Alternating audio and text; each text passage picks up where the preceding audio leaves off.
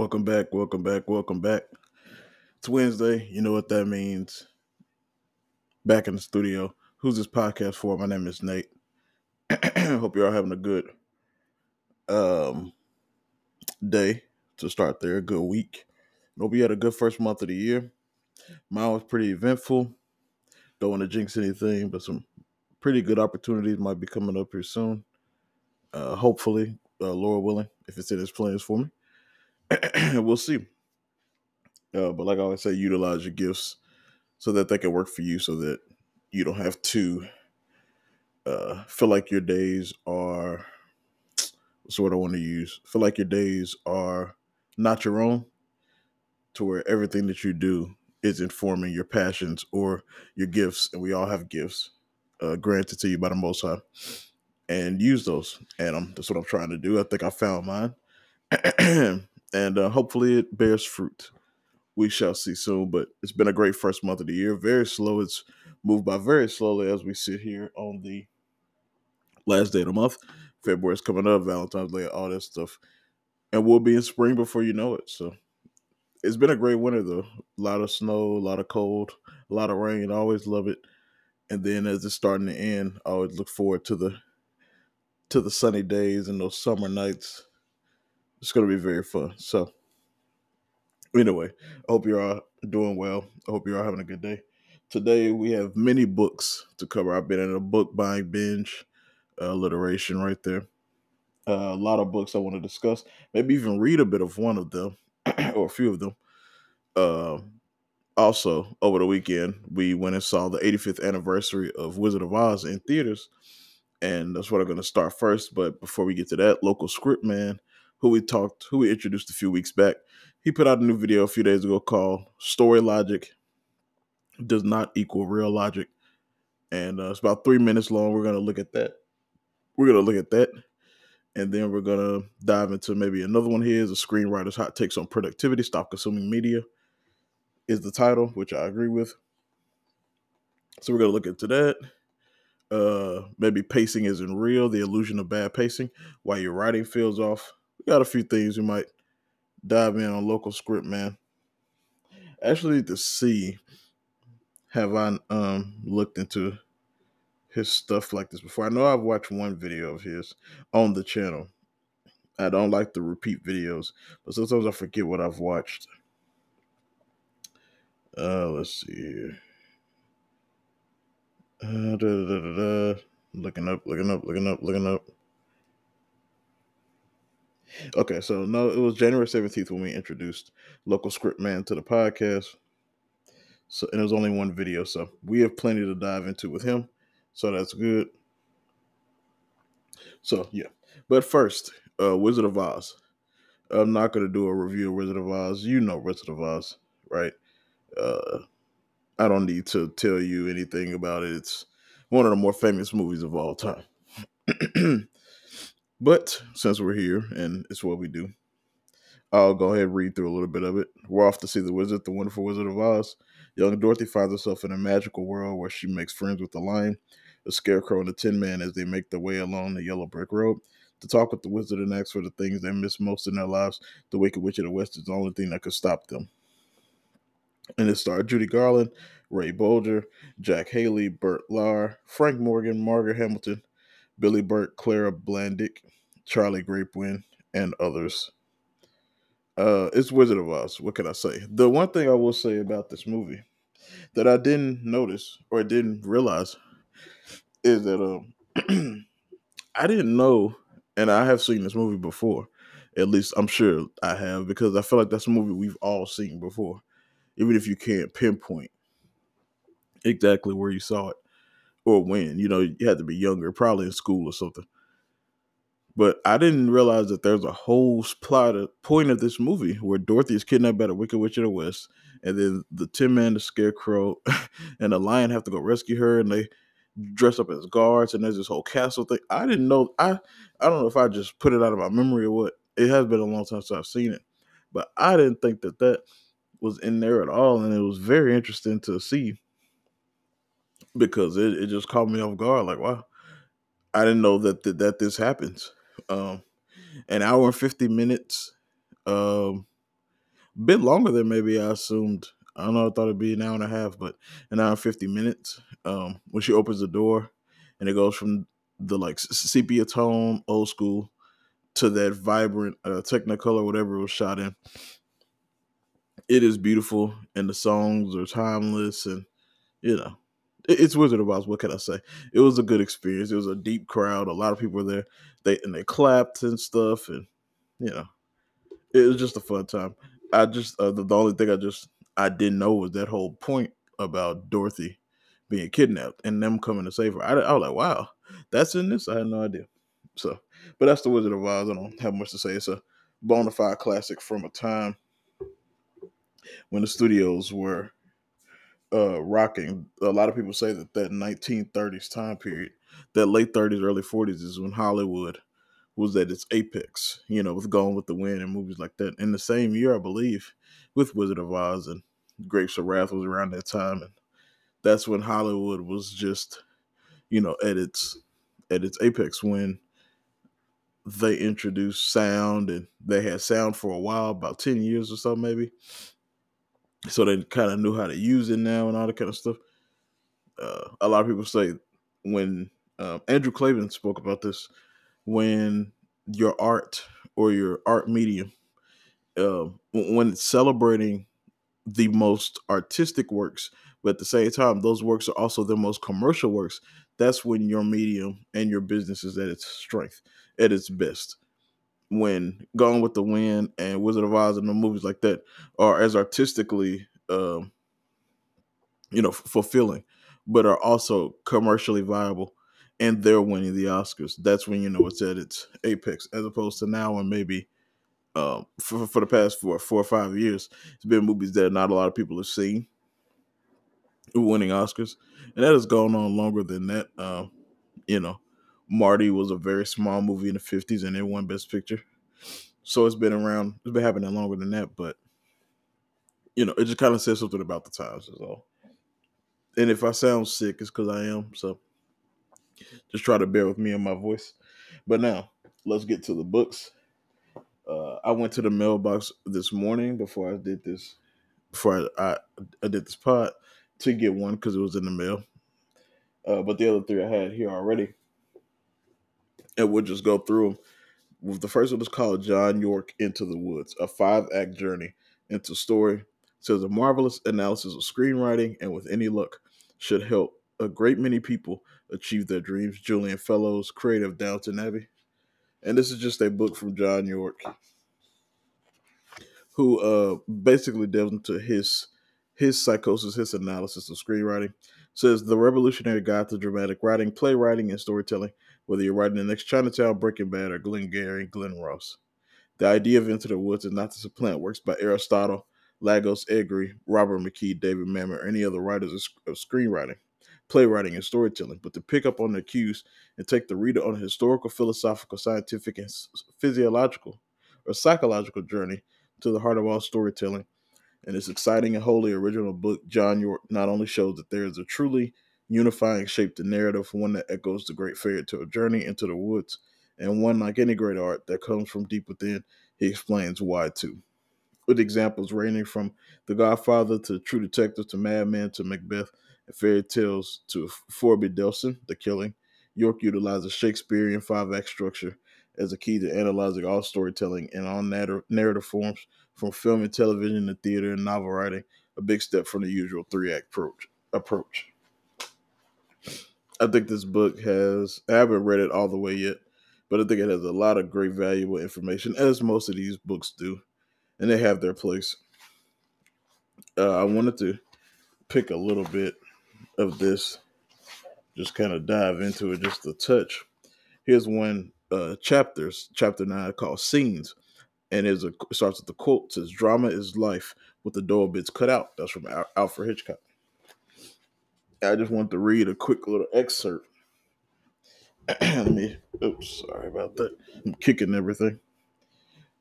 This section is called Turning Points. It says, every scene has a turning point for one simple reason. Scenes exist because they have a turning point. It is why a writer selects them to tell their story.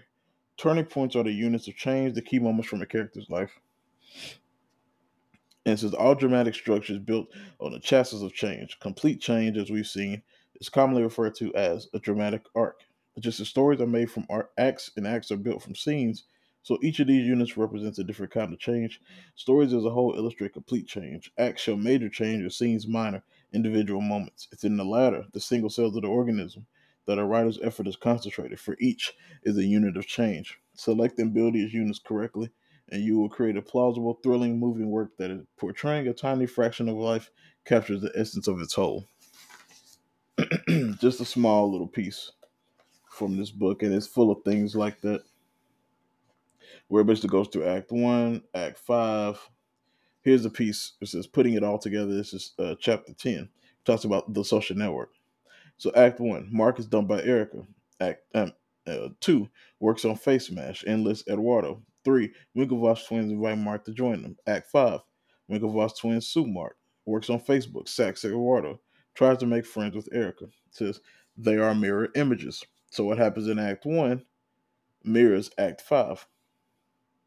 And he says one of the most striking features of the structure, however, is a very clear and direct relationship between the first and last acts. So everything is a mirror.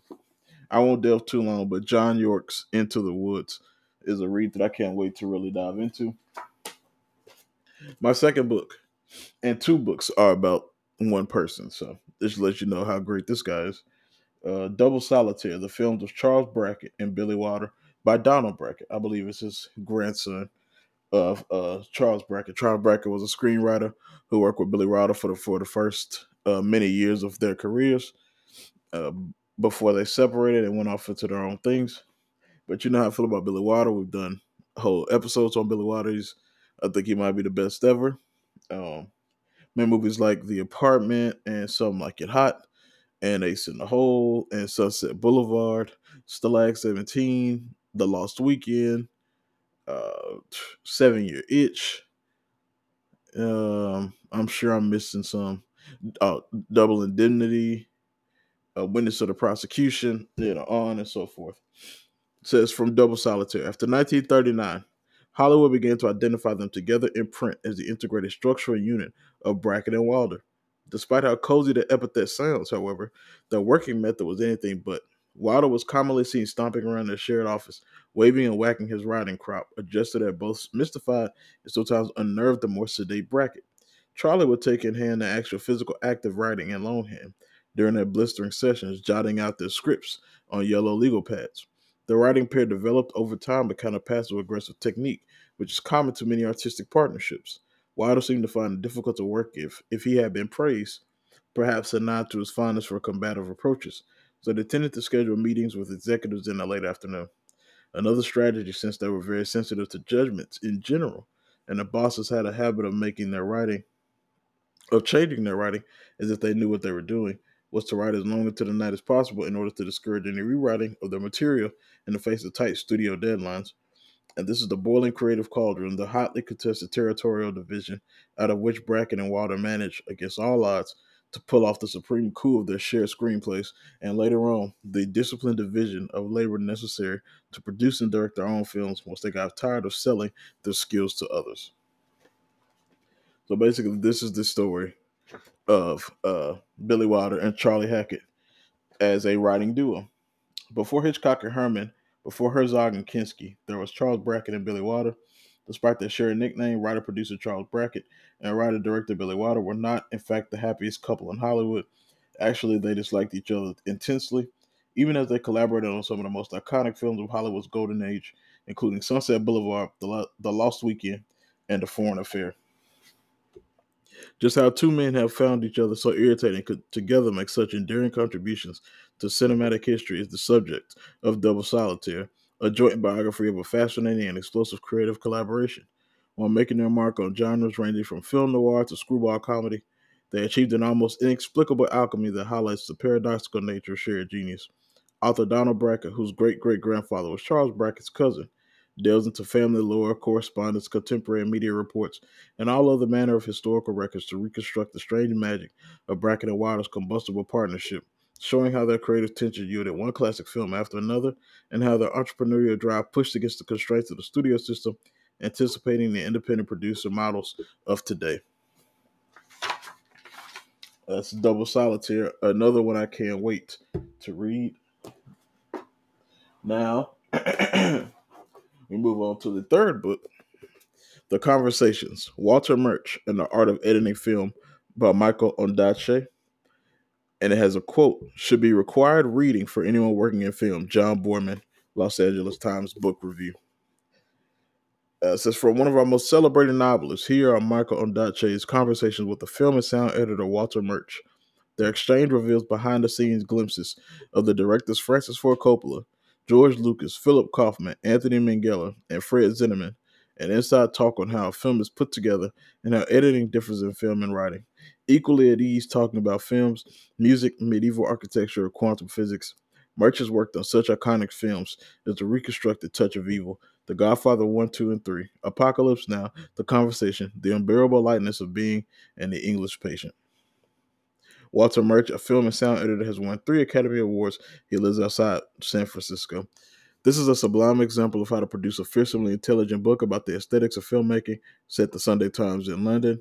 Marvelous, fascinating insights into the technical and formal aspects of filmmaking, but also a pleasure to read with the same irresistible appeal as any backstage expose. The most serious, exhaustive, and entertaining discourse with a master film worker since Truffaut Hitchcock. This is from Richard Hale from Book Forum. So this is just a book highlighting the conversation that Walter Murch had with Michael Ondaatje about editing some of the best movies of all time, like The Godfather and The Conversation, and working with directors like Francis Ford Coppola and Fred Zinnemann, who is a master of the Golden Age era, amongst others. And it has many pictures of him on set. He did Apocalypse Now and all the other ones I named. The English Patient. He's renowned as one of the better editors of all time.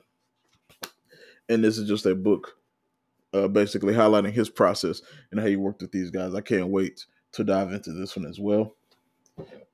I didn't know much about Walter Murch until recently, but the process of editing is so fascinating to me. I can't wait to figure out how a legend edited all those great movies. And last but not least, the one I got out the mail today to be able to talk about it on this pod is Conversations with Wilder, the first serious investigation in print of Wilder's 70-year career as a filmmaker, in which the subject was an elusive and evasive co-conspirator. It is this cat and mouse context that makes Conversation with Wilder so wonderful. John Gregory Dunne, The New Yorker. This is Cameron Crowe's book. At the time of this, I think it was like 1998, he was making Almost Famous. He's a director and a writer himself. And he sat down with Wilder and they made this book, Conversations with Wilder, by Cameron Crowe. I'll read you a little bit on the back. Here in a Q&A format, a nod to Truffaut's unforgettable Hitchcock, Billy Wilder, Hollywood's legendary writer-director, talks to Cameron Crowe, one of today's best-known writer-directors, about screenwriting and camera work, set design and the stars, his peers in their movies, the old studio system, and filmmaking today. And here are his behind-the-scenes recollections for the sets of Double Indemnity, Sunset Boulevard, Love in the Afternoon, Some Like It Hot, and The Apartment, among many others. The same dry wit, lack of sentimentality, tough-minded romanticism, and elegance that are the hallmarks of Wilder's films make this book a classic of Hollywood history and lore. Cameron Crowe was an associate editor and frequent contributor to Rolling Stone. In 1979, he wrote the book Fast Times at Ridgemont High and later adapted it as a screenplay. He wrote and directed Say Anything, Singles, the Academy Award-winning Jerry Maguire, Almost Famous, for which he won an Academy Award for Best Original Screenplay, and most recently, Vanilla Sky. He lives in Los Angeles and Seattle. Says a Conversation with Wilder is one of the best Hollywood portraits ever written and reveals a cagey, puckish, and astringent man who's just as entertaining as some of the great characters he put on screen. By Edward Guthman, San Francisco Examiner. Cameron Crowe proves that the Wilder touch is a thing in the world now, that the elegant unpleasantness of his better movies has become vastly cool in the minds of yet another generation. Andrew O'Hagan, New York Review of Books. Crowe has captured the master's distinctive voice. Each page is like having another sip of champagne. John Powers from Vogue. And finally, the Wilder Crowe brings to us is dapper and patient, a spontaneous comedic genius in private conversation, but mostly Conversation with Wilder is devoted to fascinating and detailed discussions of the work, with Wilder dispensing wise little jewels that add up to an inspired manual on how to write and direct the film. Sarah Kerr, New York Times book review. I want to look through this. It is so detailed and has so much to offer. I think personally, being such a big fan of Billy Wilder, and just so many tidbits into his movies, a little bit on his process, how he worked with other people. I think it's fascinating. And there was one little piece I wanted to read because I thought it was key without looking through it earlier. Okay, here it is. Cameron Crowe asked him, I think they were talking about the apartment, maybe a witness for the prosecution. He said, a couple of years ago, I heard a rumor that you finished a new screenplay. And this is what Billy Wilder said. No, I had many, many runs on a typewriter, but it all fizzled out. Since Diamond died, speaking of IAL Diamond, his writing collaborator, since Diamond died, there is nothing really that is worth talking about. I'm used to the old studio system. I never wrote anything on spec. I agree to make 2 or 3 pictures, and then I have a little wit behind me. It's now a world I don't know, a new world without any heads of a studio. You know, anybody could laugh about Mr. Goldwyn, but there was somebody there, Selznick Thalberg, who never had his name on the screen. I think this part is pretty heartbreaking. Where he says, since Diamond died, there is nothing really that is worth talking about, and that he's used to the old studio system. By 1998, that would have been long gone, and it was much more of a free-wielding world. It was much more of a Wild Wild West kind of thing, where you just kind of get in where you fit in. Because I'm used to the old studio system. I never wrote anything on spec. I agreed to make 2 or 3 pictures, and then I have a little wit behind me. So he's used to that kind of grind. Like, we're gonna put you down for 3 movies, and you're gonna make them go, go, go, go, and somebody's always in your ear. And now it's kind of different. You're just kind of out there on your own. And he says, it's now a world I don't know, a new world without any heads of a studio. You know, anybody could laugh about Mr. Goldwyn, talking about Metro Goldwyn and Mayer of MGM. But there was somebody there, Selznick Thalberg, who never had his name on screen. So I thought that little piece was pretty heartbreaking when I read it. Like, man, you could tell by whenever this, I think it was like 97, 98. By this point, he knows it's over, at least for what he knew. Um, so yeah, I won't delve too much. I might find one more little selection here. Oh, but I like this piece. After what I just read, Cameron Crowe said, beyond being successful money men, which of these gentlemen had a real gut feeling for movies? There's almost a sleight of hand, almost like they're just money guys and they didn't know movies. It's kind of what I take what he's saying. But Wilder says Mr. Goldwyn, who was not a brilliant student of language or anything else, knew what was working, what was not working, 2 or 3 times in his life. He pawned his wife's jewelry to finish a scene or reshoot a scene that he thought needed it. He could not explain it what he wanted. But when he saw it, he where is it? Where'd it go? But when he saw it, he knew it. Selznick was another producer who was much more versed, much better spoken. He had a trick. Whenever he started a picture, sorry about that.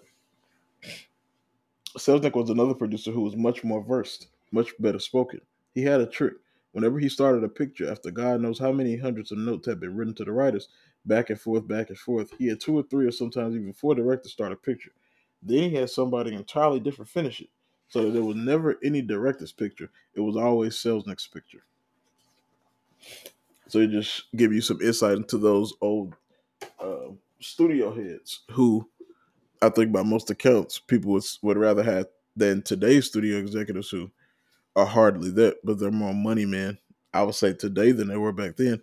Those guys actually kind of liked this whole business and they wanted to keep it in movies. But that's just small pieces that are in Conversations with Wilder by Cameron Crowe. And I really can't wait to look through this just for the pictures alone. I mean, I wish you could see it. It's so extensive. It's so extensive. And he's talking about all of his movies, like Some Like It Hot and Ace in the Hole. And you got pictures of him with actors like Marlene Dietrich, and it's a beautiful book. I'm so happy I have it now, and I can't wait to dive in. But anyway, those are my 4 books that I've gotten. I have another one coming on Walter Murch that hasn't gotten here yet, and I'm looking at Hitchcock Truffaut because I've heard a lot about it, so I might need to dive into that one as well. But yeah, that's my book portion of the pod. And now we will jump to the video portion of the pod.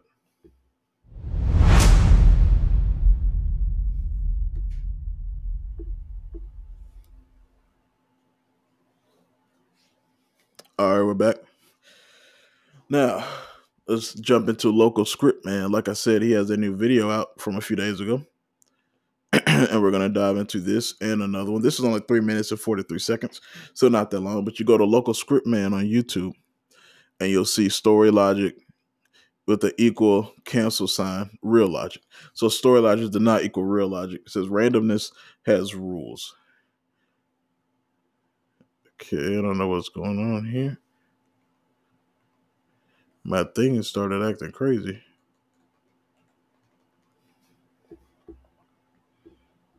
Let's see here. Okay, back on it. All right. Story logic does not equal real logic from LocalScriptMan on YouTube. Got an ad. Let me start this up. Okay. I'm at 0. Let me see if he has a description here. He does not, so we can jump right in. All right, 3, 2, 1, go.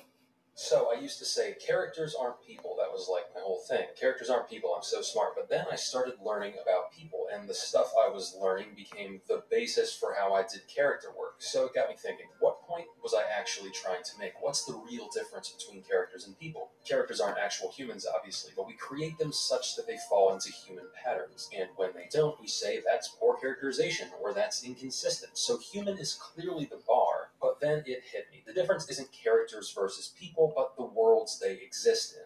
The alleged real world that we live in is random and chaotic. People get diseases out of the blue, accidents happen, flukes of good luck happen, scratch-offs, chance encounters, all that jazz. But the randomness of this world is not always convenient for the stories that writers want to tell. I mean, when a protagonist solves a problem through a random coincidence, it's like, hey, aren't they supposed to earn that victory? But things like that happen. It's not impossible. Hell, it might even be realistic. Except the issue had nothing to do with whether or not it was believable. The issue was that it didn't serve the characters. You can't build a character up through their choices and growth only for their ultimate fate to hinge on chance. There's a huge disconnect, but then why does this moment work? It's because Regina George gets hit by the bus after she has already been defeated on a character level. She's at her lowest, and the bus is just an extension of that. This moment would not have worked here, or here. It only works here, at the precise moment where the story allows for it. It's a cosmetic choice that accentuates an already functional story. So story logic is basically karma. Story logic is having 2 outlaws in a Wild West duel, and Cowboy 1 wins because he's overcome his internal demons while Cowboy 2 hasn't. As someone who has been in many duels, I can assure you that that's not how duels actually work. But you're allowed to give characters what they deserve as long as they earn that outcome through their choices and development. Now, I do think it's ideal to have a plot component in there too, like Cowboy 1 winning because he overcame his demons is fine, but imagine this. Imagine if you had a scene way back in the first act where the spirit of the saloon told Cowboy 1, listen here, kid, a man who hasn't done right by his soul,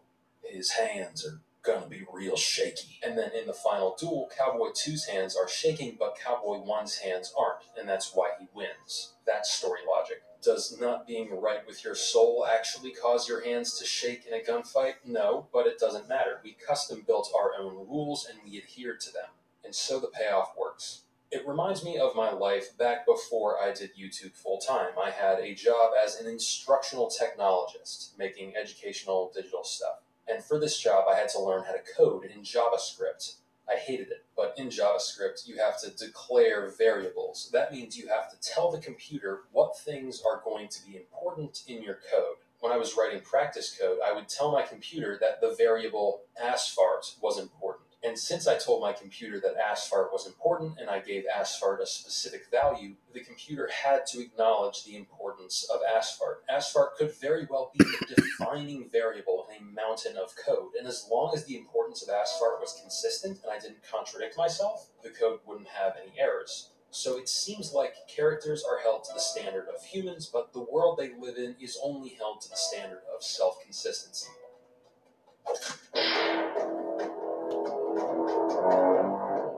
Let me go back to the end there real quick. Sorry, my remote was acting crazy. The code wouldn't have any errors. So it seems like characters are held to the standard of humans, but the world they live in is only held to the standard of self-consistency.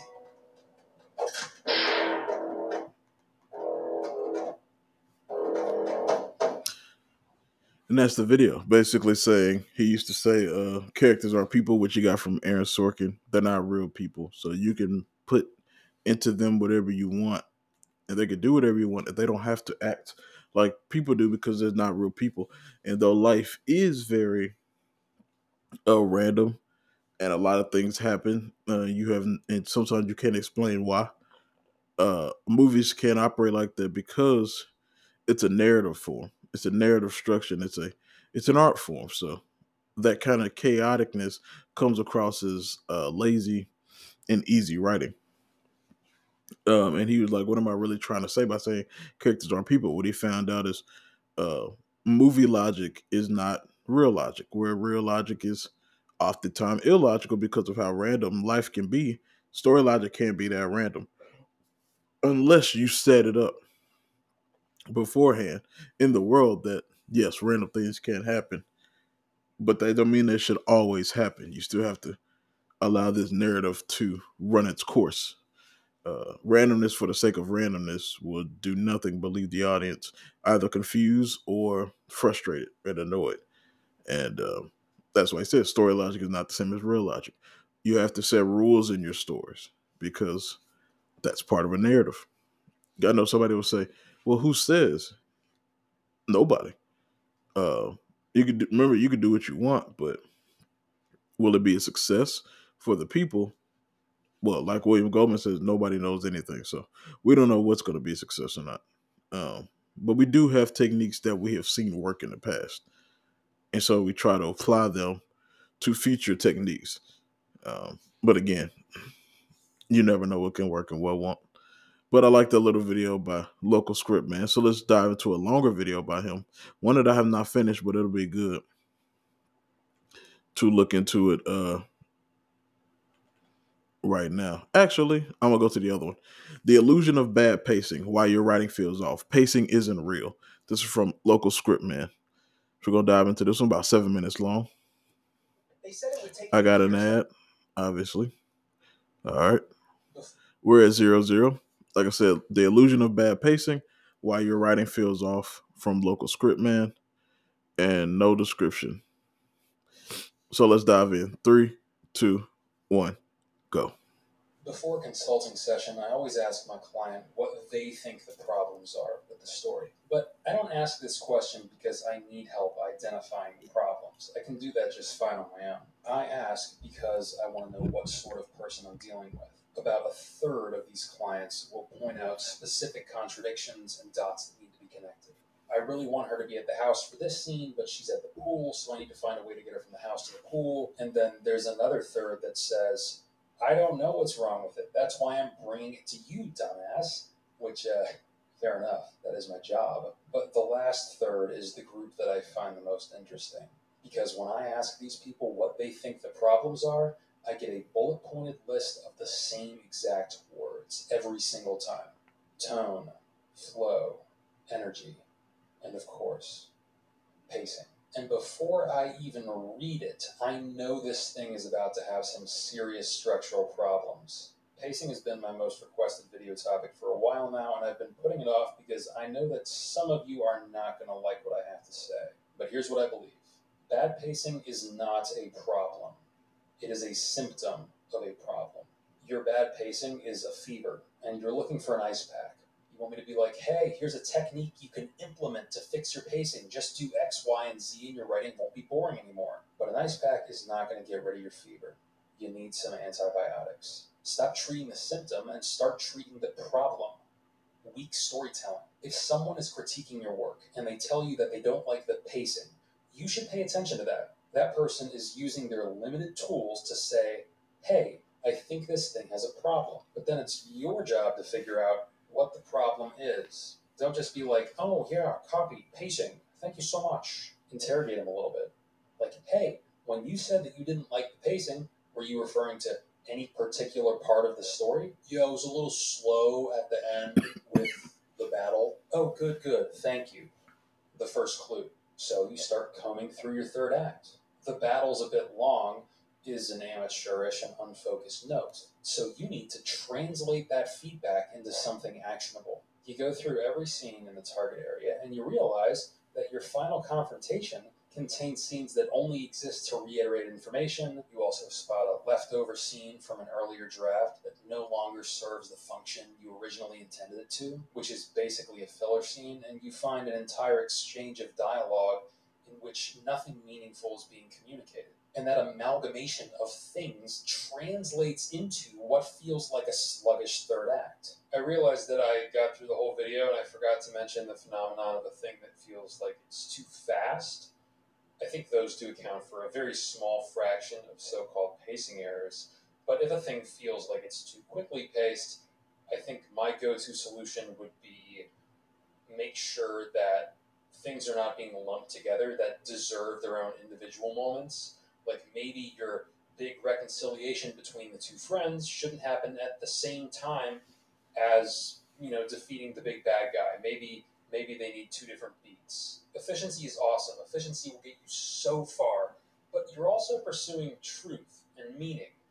And it is possible that your scenes could be stepping on each other's toes, so to speak. There's no exact objective point at which it could be said this is happening in your story. You kind of just have to play it by ear. And the other thing that I believe contributes to the illusion of fast pacing is a lack of falling action. You really, really, really need time to check in with all of your characters, all of your plot lines, all of your dynamics after the thing has concluded to say, hey, how you doing now? How you doing now? After all that shit, how are you feeling right now? What'd you learn from this, That's a big one. So you fix the problems, and suddenly people stop telling you that you have bad pacing. Fancy that. It's almost like pacing is an audience word and not a writer word. I think 99% of so-called pacing problems can be solved by making sure that every scene, every line even, serves a purpose with regard to character, plot, or theme. But there is the other 1%. Maybe you have a long, drawn-out scene that's deeply meaningful, and nothing can be cut. It's all exactly where it needs to be. No repeated information, no superfluous details, but everybody still tells you that the scene is too long. Well, to that my response would be too fucking bad. This isn't about them. You ran the tests, you made your story 100% functional, it's working super well. Don't you dare compromise it on account of somebody else's attention span. Have a spine. By all means, entertain criticism, respect criticism, grow from criticism, but stand up for your decisions as an artist. You can't let a completely subjective note get under your skin. And on the other hand, if you're the one giving the notes, try not to cite your own feelings. Engage with the text. Give them something they can use. Don't just bitch about the symptom. Find the disease. And if you can't, acknowledge that you're not seeing the whole picture. I think there might be a problem in the third act. I'm not sure what it is. All I know is that it feels a little slow. Maybe there's a scene or two that doesn't belong. Maybe you're paying off things that you never properly set up, so that's why those payoffs feel like filler. Maybe you're stretching the scene out for entertainment value when everything important about it could have been said in half a page. Just anything but pacing bad. Like, you see what I mean, right? That's a nothing critique. And I feel the same way about tone. Funny, serious, scary, lighthearted, somber. These are all audience words. Words to describe the feelings of the viewer. Are your characters behaving in character? Is your plot unfolding naturally without contradictions? Yes? Then you're golden. You got it right. And if people find it amusing, great. And if people find it disturbing, also great. What matters is that you told the story you wanted to tell. You reflected the human condition precisely in the manner you set out to. And you did a great job. Now go, go, go. Go do it. Go.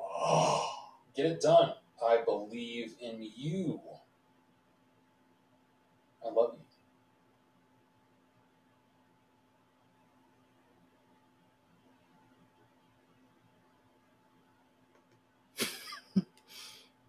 Okay, goodbye.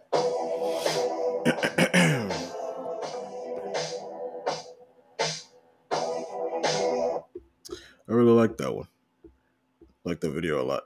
All right, coming back to our last one, stop consuming media. The screenwriter's hot takes on productivity after this.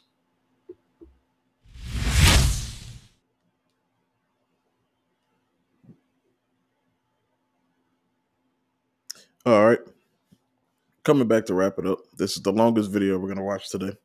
A screenwriter's hot takes on productivity, stop consuming media by LocalScriptMan. It's been a whole LocalScriptMan day.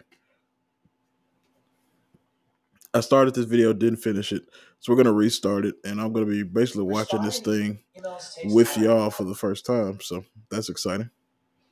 4. Let's go all the way back to the beginning. I think. Let me see the description. He doesn't have one. Let's see here. But I already agree with the sentiment. It's something that I've already started to do, so I agree. But let's dive in. Again, this is LocalScriptMan, a screenwriter's hot takes on productivity. I think every creative has an ideal level of media consumption that's best for them. We have to take in new inspiration. It's a need for us. It's like food. But the thing about food is, it matters what you eat and how much you eat and how varied your diet is. Don't let media consumption become a vice you fall back on that makes you feel guilty and lazy. You come home at the end of the day, you're exhausted, you know you don't have the brain power to work, you need to relax and entertain yourself, and that's okay. But when it comes time for downtime, there are 2 different approaches.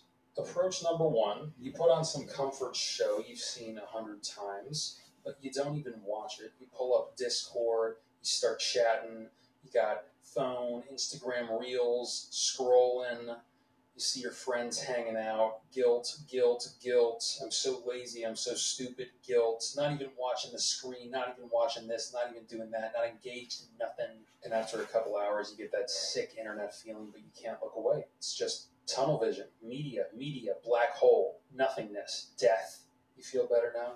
You feel rested? Of course you don't. I used to do this, okay? And once in a while, I still find myself doing it. But I vastly prefer approach number 2. Approach number 2 is you make yourself a nice cup of coffee or tea, and you sit down, and you get all cozy, and you say, I'm going to watch that movie I've been planning to watch. And I'm not going to look at my phone, and I'm not going to do other stuff. I am watching a movie right now. I am in control. I am making a conscious choice. This is how I, an autonomous being, am choosing to spend the next 2 hours of my life. And I'm going to relax, and I'm going to recharge, and I'm just going to let something else take this brain off my hands for a while. And when it's over, you don't feel gross. You don't feel like a worthless internet slug who just wasted an evening doing nothing. You feel like a human being. You feel healthy and rejuvenated. And you cannot tell me that approach number 2 isn't an option, but approach number 1 is. If you're lucky enough to have 2 free hours and a Netflix subscription, you are capable of both. To return to the food analogy, the salad costs the same as the burger. But what if you want to get ripped? What if you're putting in work on a creative project and you want your consumption to not only be rejuvenating, but productive? Well, I think this one's obvious. Don't sit around and wait for your consumption choices to inspire your project. Allow your project to inspire your consumption choices. That way you still get to enjoy the pleasures of media, but in a way that fuels what I assume is your main goal, your project thingy. I was writing a video about romantic relationships and writing. I read The Fault in Our Stars. I'd never read it before. It was pretty good. I got to read a good book, and I got inspiration for my project. My consumption was productive. And I know I sound like a hustle bro, but unless you're some time lord, you and I have the same 24 hours. You probably spend 8 hours resting, another 8 hours working to get by. That leaves 8 free hours, which is extremely charitable. It's probably more like 4. And you're watching a 700 episode anime that you've already seen before? I'm sorry, I'm not judging you. I'm just pointing out the obvious reality of your situation. You're shoveling down comfort media, you're not getting all your vitamins, and you think you're going to have a creative breakthrough? Look, here's a good rule of thumb I use to determine if I should rewatch something. I ask myself, have I extracted all of the inspiration I can from this? Am I going to experience it through a new lens and gain new insights? Or do I know exactly what to expect? And if it's the latter, consider the possibility that maybe it's not worth your precious hours. I know, I'm being a dick. It's because I get it. I've seen my favorite film twice, and I don't watch clips of it on YouTube. I refuse to. If I'm going to watch it, I'm going to watch it. I'm going to fully engage with the art. And that doesn't mean I'm going to spend my energy analyzing it. It just means I'm going to open myself up to it, give it my full attention, and let it in. This is part of the reason I love movie theaters, because they constitute an environment where the film is the sole focus of everyone in the room. It's the same reason I use Panera as an office. This is a space solely for work. I'm using geography to tell my brain what mode to be in. I never work in my bedroom, ever, because that's where I sleep. That is the space for sleeping. And I see some of these dudes with bed, desk, TV, gaming PC, mini fridge, all in one room, and they're wondering why they can't focus. Like, gee, I wonder why your wires are getting a little crossed in the room where you do literally everything. Especially to my ADHD gang, the last thing you guys need is a hyper accessible Nick Fury display of everything in your life. Go to the park. Walk around, brainstorm. If you have an idea, write it on a notepad. Not the Notes app, that's on your phone, and your phone is where TikTok is. Use a physical piece of paper. It's the one piece of Tarantino advice that's actually stuck with me. Outsource your focus to external pressures. Okay, now I'm going to make fun of the pantsers again. I'm sorry, guys. This So he says pantsers, aka gardeners, people who start writing with no preparation and solve their story problems via revisions, planners, aka plotters, aka architects, people who figure out everything in advance. These constitute the ends of a spectrum which we all fall somewhere on.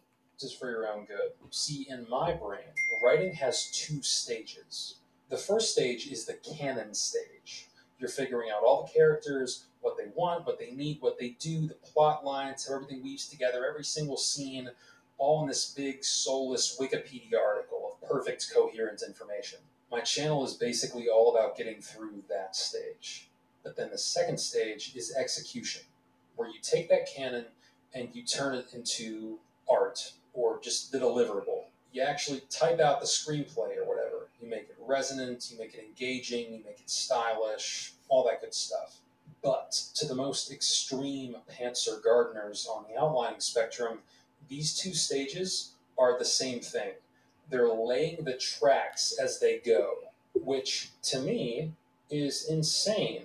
Several months ago in this video, I challenged the pantsers to explain what they felt were the advantages of just winging it. And I got a piss load of comments. The whole thing was really enlightening, but there were a few common through lines to the pantsers' answers. A lot of them seemed to think that structuring the story would lead to stilted, forced characters. Because what if you plan for one event to happen, but the characters just don't want to do that? Then you're forcing it. This one doesn't make sense to me because if you plan hard enough, then the seeds for that thing are planted way back in the beginning. Right? I feel like most of the alleged problems with planning can be solved with more planning. But there's also the emotional component. Some writers feel that planning just sucks the joy and inspiration out of writing. And I agree. But I have so much fun creating an airtight outline that I don't mind the actual script just being a chore. Clearly, though, we're dealing with different types of brains, and I can respect that. Whatever, do your thing. But this is a video about productivity, how to get the job done in the time that you have. So purely from a productivity standpoint, I'm going to stand by the way I do things. If you think you're ready to open up that blank final draft document and actually write a first draft, ask yourself this. Do you know what happens in every scene? What order are those scenes in? For features, are there at least 60? That's about the lowest number you can get away with. Do you have clear act breaks? Those aren't a must, but I never feel that I'm ready unless I have a clear understanding of the major movements of the story. Are there any huge holes you haven't patched yet, but you just tell yourself, oh, don't worry about that, you're ready, because you're not? The problem might go deeper than you think. You don't want to bake your problem into the story and then realize you can't rip it out without destroying the whole pie. Solve it now before you waste 2 weeks writing your draft. You're not ready. I'm telling you, I've done it. I've done it so many times. And this is why structure matters to me. Without frameworks, without theories, without tools, whatever you want to call them, you have nothing but your instincts. And most people, myself included, don't have powerful enough instincts. If we want to operate in the professional world, if we want to work with anything remotely close to efficiency, we need a plan. Okay, let's talk about collaboration. You will probably run out of steam and you'll probably need a creative partner. I've said it before, I'll say it again. Seek out a partner who complements your style. I'm a hyper-efficiency marketing dude who's very good at problem solving, but not very good at organic idea generation. So I know that the type of partner I need is a scatterbrained auteur overflowing with what ifs and wouldn't it be cools. But if that's you, maybe you need someone like me. As for how you find a partner, well, maybe the internet isn't all bad, but take initiative. You won't find your creative soulmate on the first try. If you keep DMing people, you're going to find someone. If you go to school, look for the other writers in your community. Form a writer's room. If you internalize this idea of the lone wolf genius writer who locks themselves in a room for years to complete their masterpiece, you're going to get really discouraged when your brain stops braining. But you don't have to do this alone. Maybe the breakthrough you're looking for is going to come from someone else. Accept that. If your project is some super embarrassing secret thing you're not ready to show anyone, suck it up. You gotta fight through that anxiety. Besides, they're all gonna see it eventually, right? Finally, all this comes with the caveat that with creative work, sometimes you will be waiting a long time for the missing piece to pop into your brain. I have no strategy for brainstorming other than to actually do it. Like, set aside time to pace and think.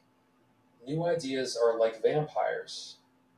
You gotta invite them in. That's all for today. Just a little vloggy vlog type video. Sometimes my ideas are aided by goofy MS Paint illustrations, and sometimes my ideas are very general, and visualizing them only leads to clutter. This video is one of those. I'd still like to hear people's thoughts on the plotter-pantser spectrum, specifically if you're a natural architect who found the value of gardening, because that's a leap I never see. But the next video is going to be about axe structures. It's going to be a cool one, and then Beekeeper movie. Shout out the patrons, shout out the ceaseless march of time for filling me with purpose, showing me that my life is finite and that I mustn't waste my precious years on this earth, and shout out the peanut butter pretzel bites from Kroger. Y'all, thanks for watching, and remember to subscribe. Now it's laser time. It's the end of that video. I want to go back to a little piece really quick if I can. And your phone is where TikTok is. Use a physical... Let's see here. This part was key, and I was kind of zoning out, so I want to go back and hear it. My energy analyzing it. It just means I'm going to open myself up to it, give it my full attention, and let it in. This is part of the reason I love movie theaters, because they constitute an environment where the film is the sole focus of everyone in the room. It's the same reason I use Panera as an office. This is a space solely for work. I'm using geography to tell my brain what mode to be in. I never work in my bedroom, ever, because that's where I sleep.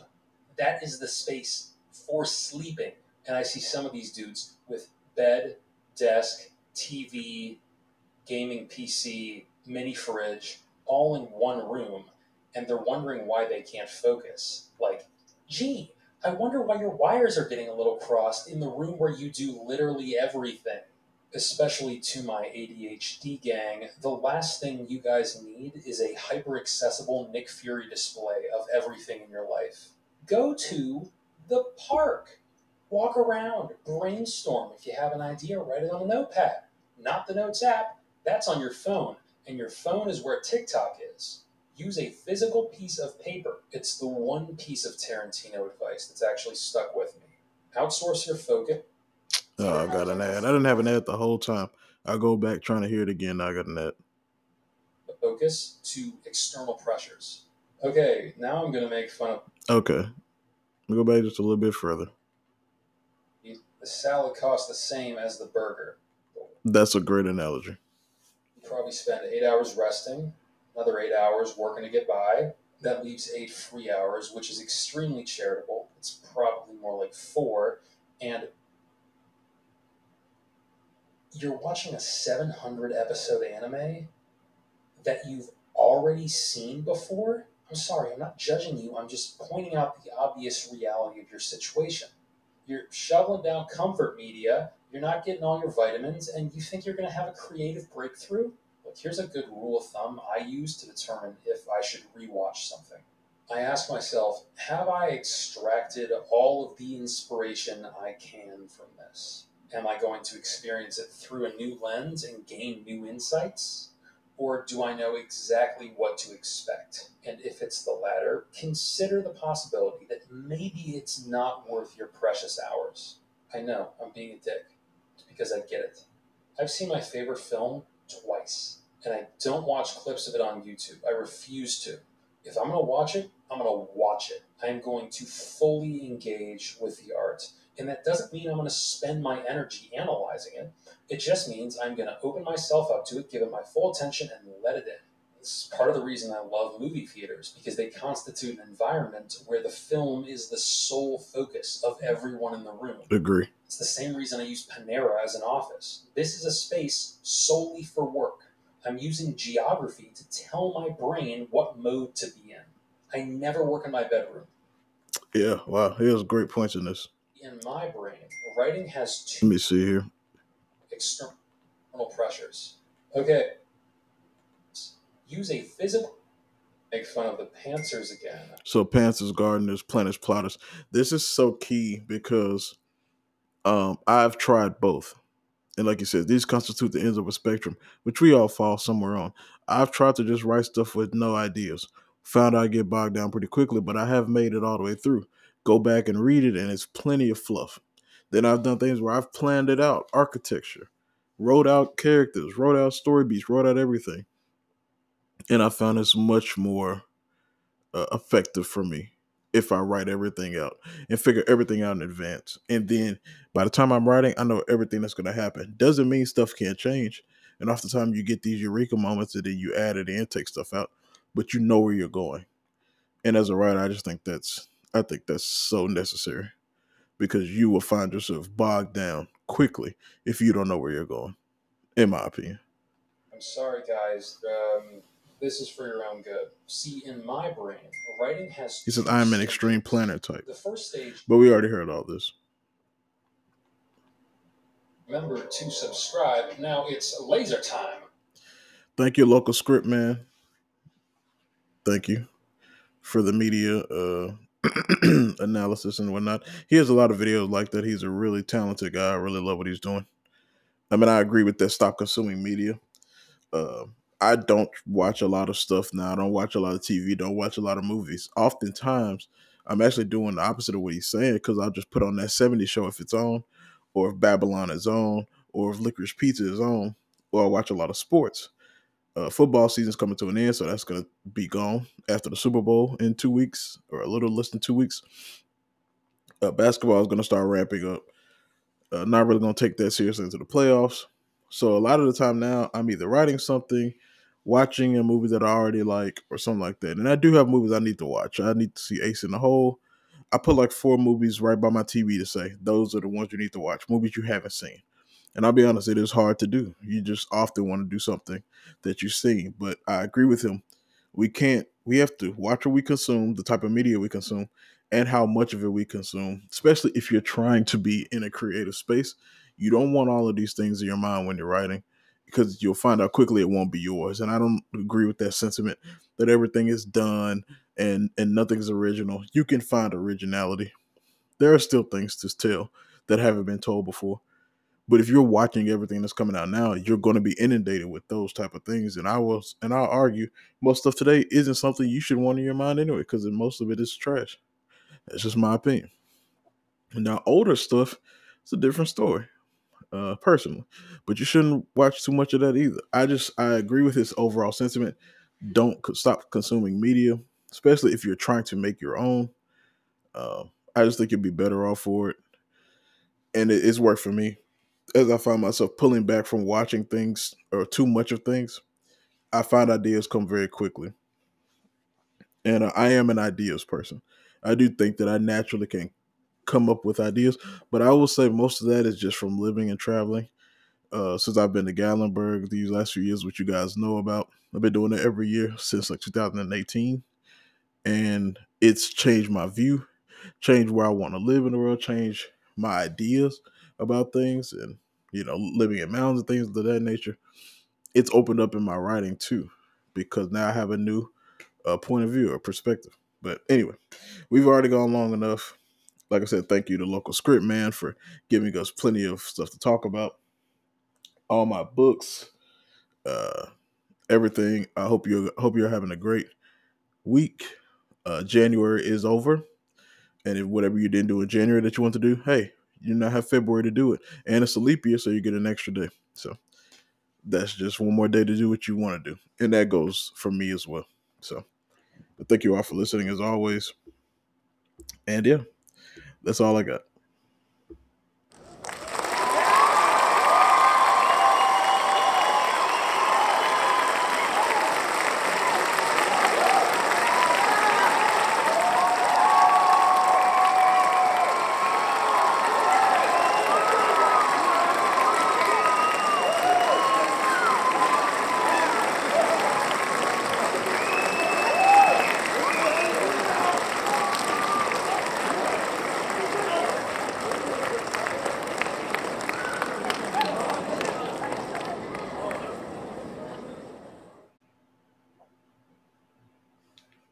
Thank you all for listening.